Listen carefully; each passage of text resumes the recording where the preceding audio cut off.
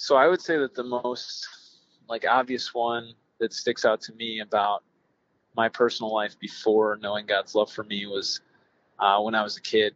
Growing up, I was raised in a nominally Catholic family, attended CCD before it was called PSR. And I think like many American Catholics, um, we said that we were Catholic, but I didn't have any relationship with God and don't know how much I really prayed or how consistent we were about going to Mass.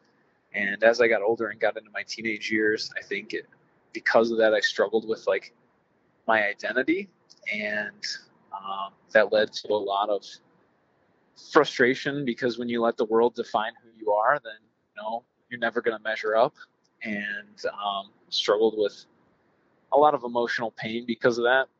I wouldn't say that I ever suffered from like a diagnosable depression, but a lot of sadness and even thoughts of suicide at times. And I was very blessed to come to know God through the Life Teen program that was at my parish when I was in high school, and totally changed my life.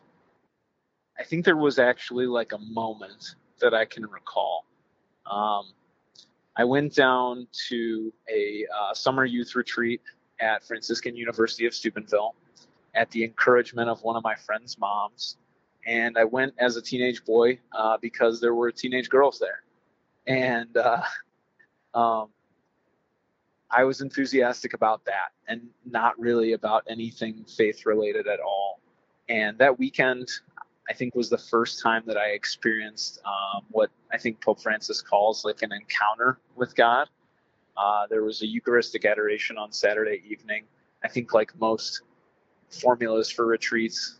And it was the first time that I was like, oh man, like God is actually real. God is actually a person, and he loves me and wants to have a relationship with me. And, I still screwed around that weekend and did stupid teenage stuff, not just that weekend, but throughout high school and even college. But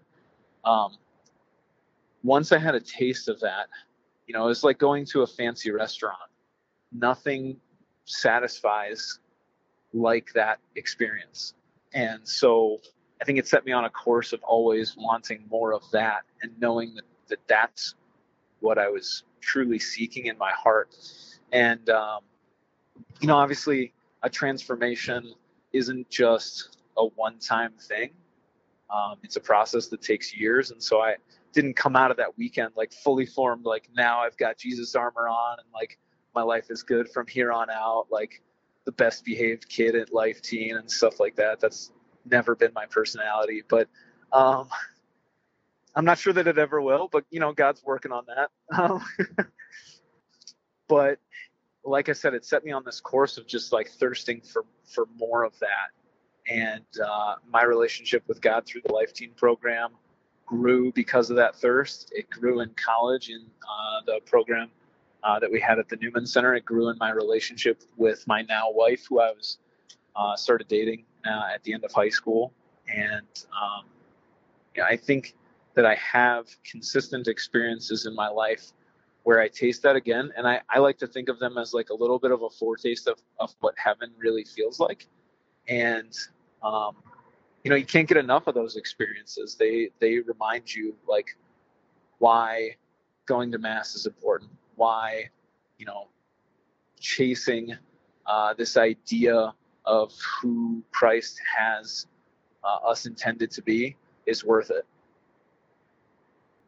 So I think that title is growing more and more beautiful to me the longer that I'm a father. So I've got 3 boys, Isaiah, who's 5, Matthias, who's 3, and Xavier, who's 1. And my oldest, Isaiah, is playing t-ball this year. In spite of everything that's going on, somehow our community is still pulling it off. And we started practicing coach pitch recently. And he struggled with it. He's the youngest kid on the team. And the first time that he was at bat, you get 5 swings before they bring the tee in. And on the last one before we brought the tee in, I was coaching home, and so I was helping him with it. And he said, I'm never going to be ready.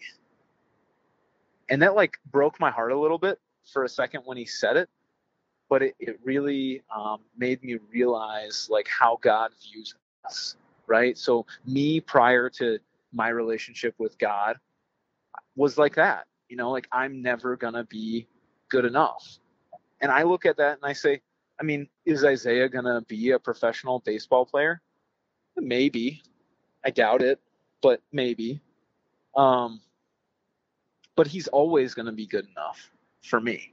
When I look at him, there's a tenderness in my heart that anyone who's a parent can really relate to, and anyone who has a parent who they're close with has seen the look in a parent's eye when they're looking down on you with love, especially in a moment where you're being hard on yourself.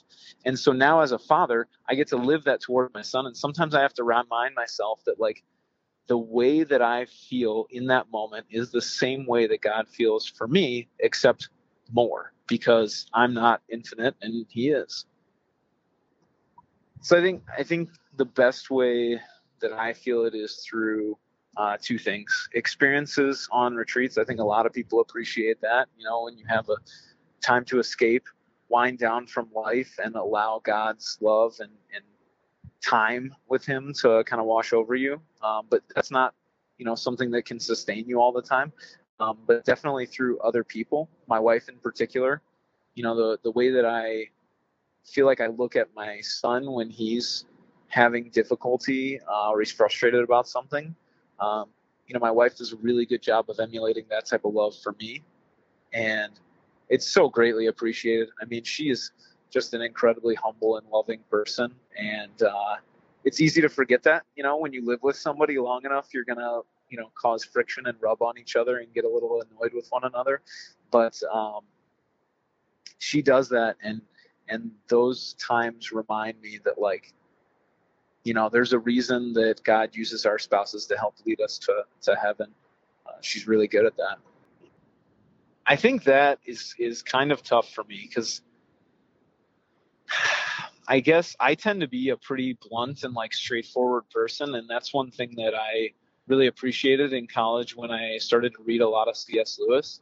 And I think it was in Mere Christianity. One of his responses to that sort of thing was like, "You're not.